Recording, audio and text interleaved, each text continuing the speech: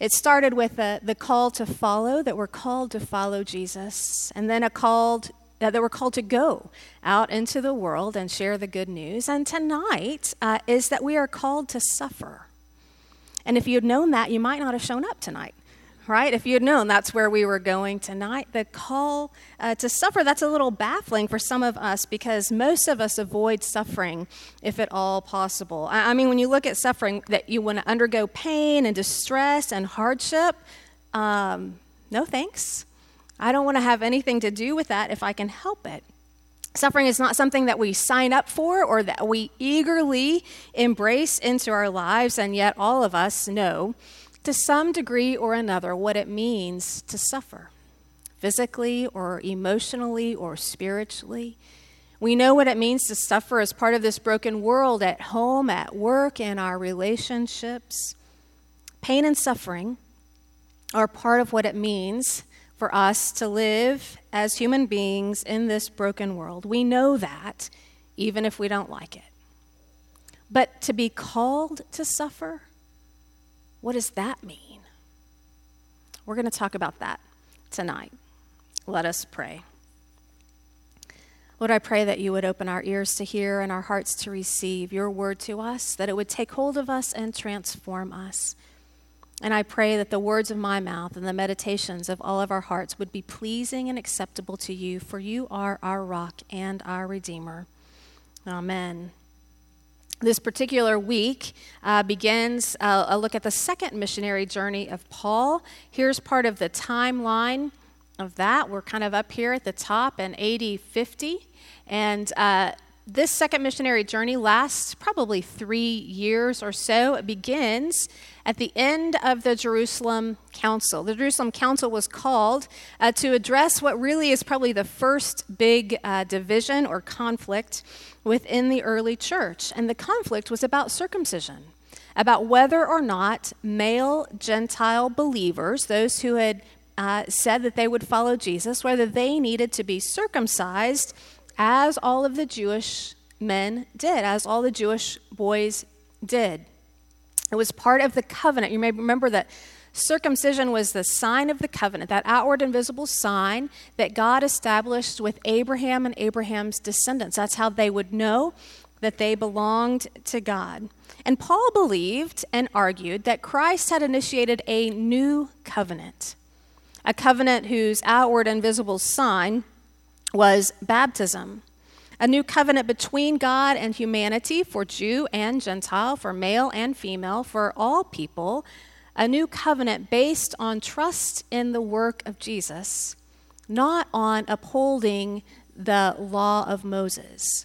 It was about surrendering yourself to this person, his life, his ministry, his death, his resurrection, the promise that we have and who Jesus is as the Messiah.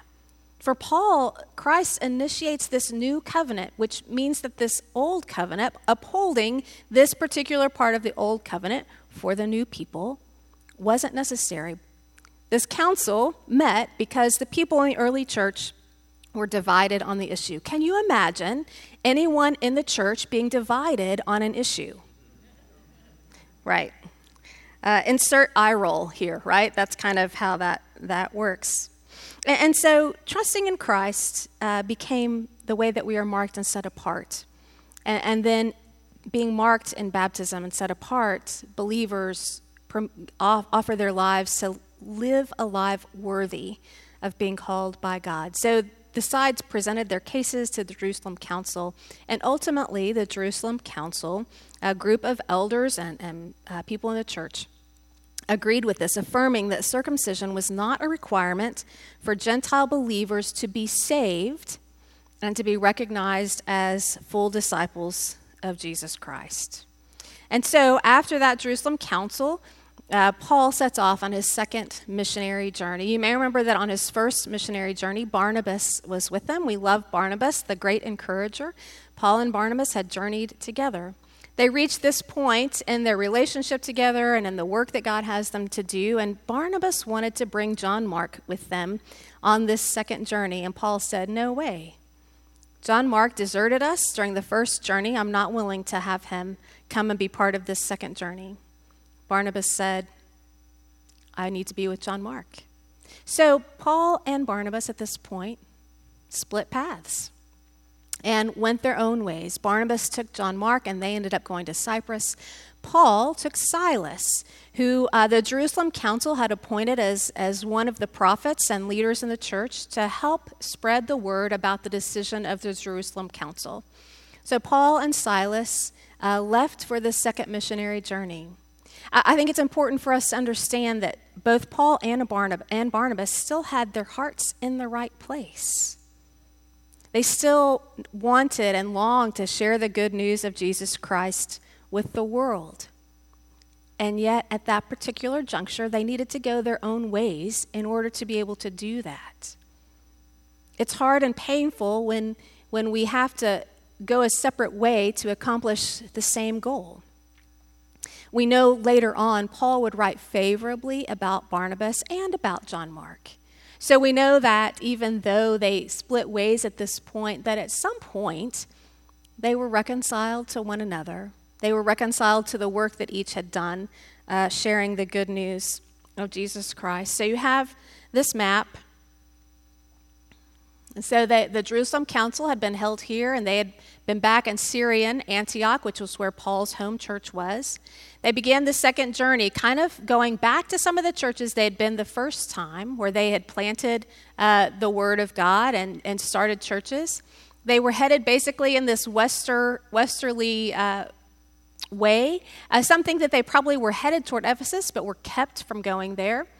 Then they tried to go north to Bithynia, and they were kept from going there. We don't know exactly what it was that the Spirit did that kept them from going those places, but this original destination wasn't where they intended to go, but it's where the Spirit led them.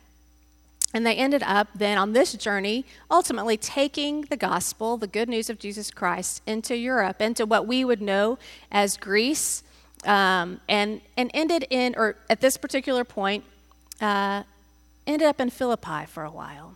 We know that in Derbe, back at the beginning of the journey, they picked up Timothy. And Paul writes a couple of letters to Timothy that are part of our scripture. So Timothy was on this second journey with them as well. At some point in the journey, the writing shifts, and we believe that Luke, who wrote the Gospel of Luke and the Acts of the Apostles, was also with them. So you can imagine that they're together, traveling through these cities, telling of the result of the Jerusalem Council, but also continuing to meet with people, continuing to tell them about the good news of Jesus Christ, the salvation and the freedom and the life, the living water that Jesus offers to us. Here is the account of them being kept from going where they were intended. They went through the region of Phrygia and Galatia, having been forbidden by the Holy Spirit to speak the word in Asia. This would be Asia Minor.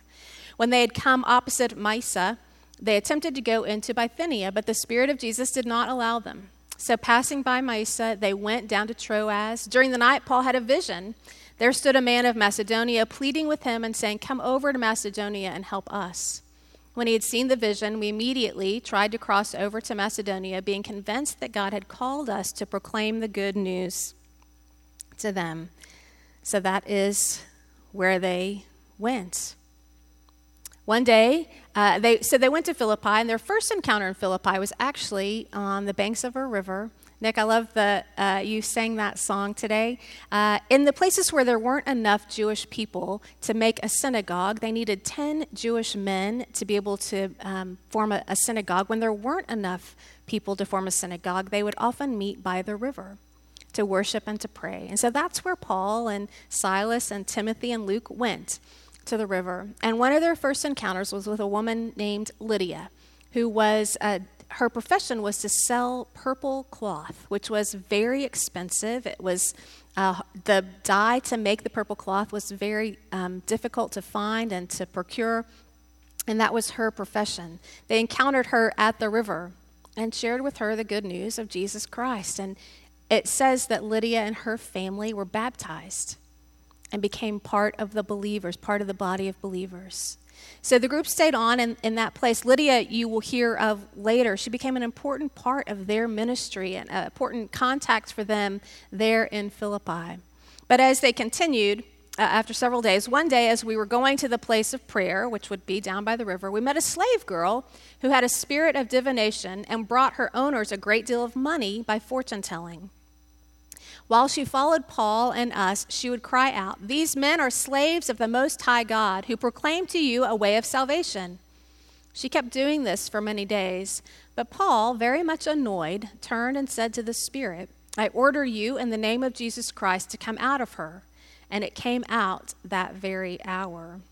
Now, it's a little bit contradictory. She's naming who they are following, and yet she's doing so in a way that's distracting them from the work that they're called to do. She's doing so because she's being manipulated by the people who own her as a way of using her in other ways to tell people's fortune and to make money.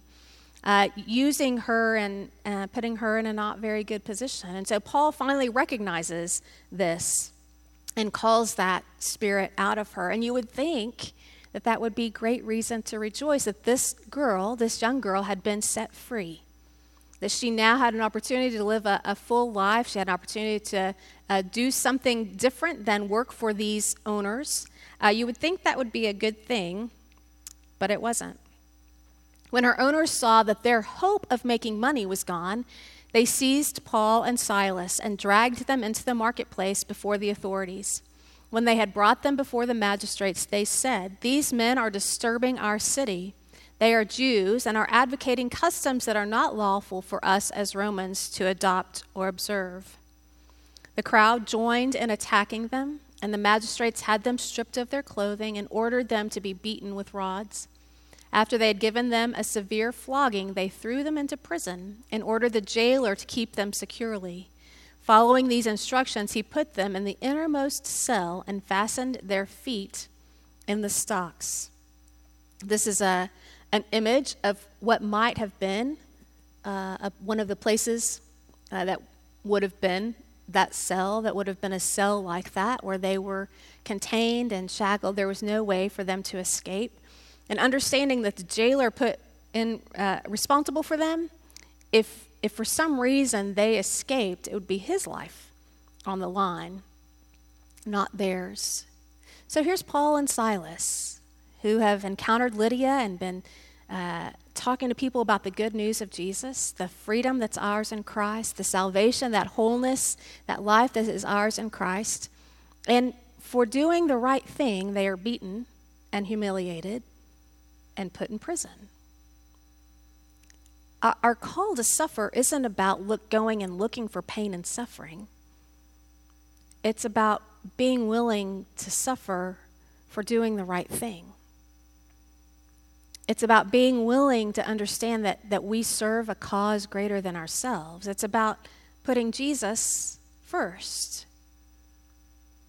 Paul and Silas knew what it meant to suffer and to respond in that suffering in a way that might surprise you.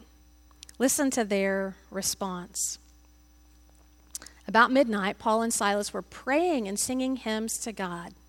Is that what you would be doing if you had been stripped and beaten and humiliated and thrown in jail in the innermost cell and shackled? Would you be praying and singing hymns to God? That's what Paul and Silas were doing. And the other prisoners were listening to them.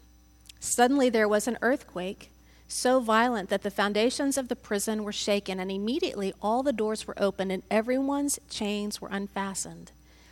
When the jailer woke up and saw the prison doors wide open, he drew his sword and was about to kill himself, since he supposed that the prisoners had escaped. But Paul shouted in a loud voice, "Do not harm yourself, for we are all here." The jailer called for lights, and rushing in, he fell down trembling before Paul and Silas. Then he brought them outside and said, "Sirs, what must I do to be saved?" They answered, "Believe on the Lord Jesus, and you will be saved, you and your household." They spoke the word of the Lord to him and to all who were in his house. At the same hour of night, he took them and washed their wounds. Then he and his entire family were baptized without delay. There's the baptism piece again. These people that are now believers in Jesus, being baptized, being marked by the water, being named and claimed by God, as Lydia and her family were as well. Paul and Silas, when the earthquake happened, could have fled, along with all of the prisoners that had been in that jail. Paul and Silas stayed because it was the right thing to do for the good of the kingdom. Jesus first was how they spent that evening, understanding that their suffering that was inflicted upon them was not in vain.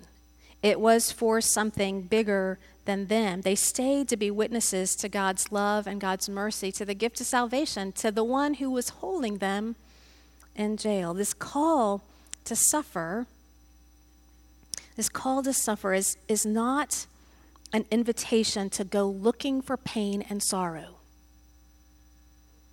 It is a call to endure suffering as it comes as the cost of following Jesus. And following Jesus means that we love God with all of our heart, our mind, our soul, our strength, and we love others. We put Jesus first. We deny ourselves that false sense of who we are. We take up our cross daily and we follow Jesus. We let go of our agenda and we seek first the kingdom of God. This call to suffer is really about being willing to take that suffering when we're doing what Jesus asks us to do.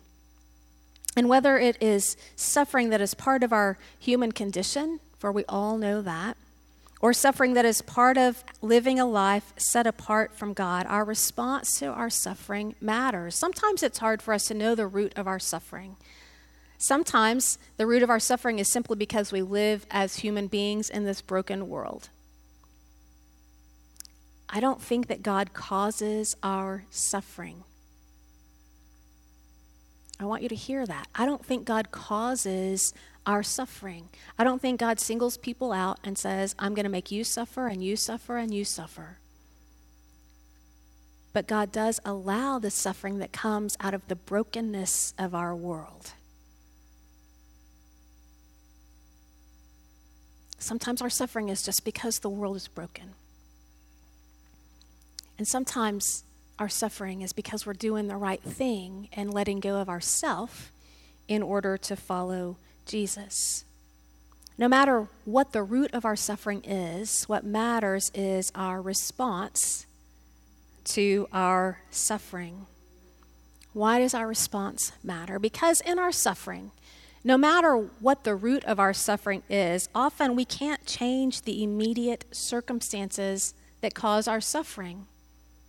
Whether it's a diagnosis or a betrayal or a broken relationship or the death of a loved one or a lost job or a tragedy in a natural disaster or some kind of accident, we don't have control over changing those events. The only thing that we have control over is our response to those events. And I don't think God asks us to deny the suffering. I don't think God asks us to pretend that life isn't painful. I don't think that God asks us to not ask the questions to try to help us understand the suffering. I think God welcomes all of that. I do think also that God invites us to remember that we are not alone in our suffering. Whatever form that takes, we're not alone in our suffering. That's what Paul and Silas knew sitting in that jail cell. They knew that God was with them, and they knew that God would sustain them. We know that God is with us. We know in our baptism as we're named and claimed by God. We know as the Spirit empowers us to live a life following Jesus. We can know that we're not alone. God is with us, not the cause of the suffering, but with us in the midst of whatever our suffering is. I think God invites us to remember that we're not alone, that God is with us, and that we're not alone because we're part of the body of Christ. The details of our suffering may be different. We don't have the same life experiences, but our suffering is our suffering. Our pain is our pain. And the body of Christ is present to help carry one another in our suffering, to help be Jesus to one another in our suffering. Our suffering as followers of Jesus doesn't ever have to be in vain. Paul would write this to the Corinthians: "Blessed be the God and Father of our Lord Jesus Christ, the Father of mercies, and the God of all consolation, who consoles us in our affliction, so that we may be able to console those who are in any affliction with the consolation with which we ourselves are consoled by God." God consoles us so that we can console one another. God is with us so that we can be with one another. For just as the sufferings of Christ are abundant for us, so also our consolation is abundant through Christ. If we are being afflicted, it is for your consolation and salvation. If we are being consoled, it is for your consolation, which you experience when you patiently endure the same sufferings that we are also suffering. Our hope for you is unshaken, for we know that as you share in our sufferings, so also you share in our consolation. When we are called to follow Jesus and called to go out in the name of Jesus, there comes this call to endure the suffering that comes from following Jesus in this world that wants nothing to do with Jesus. Our response to our suffering matters. We're in this together for one another and with one another and for the kingdom of God.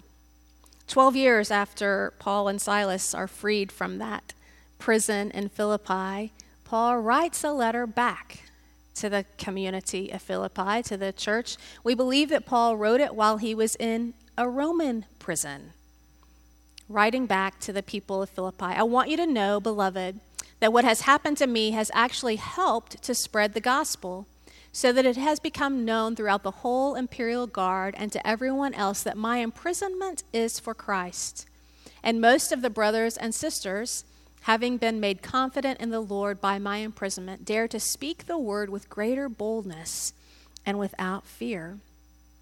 Paul understood that in following Jesus there was a price to pay.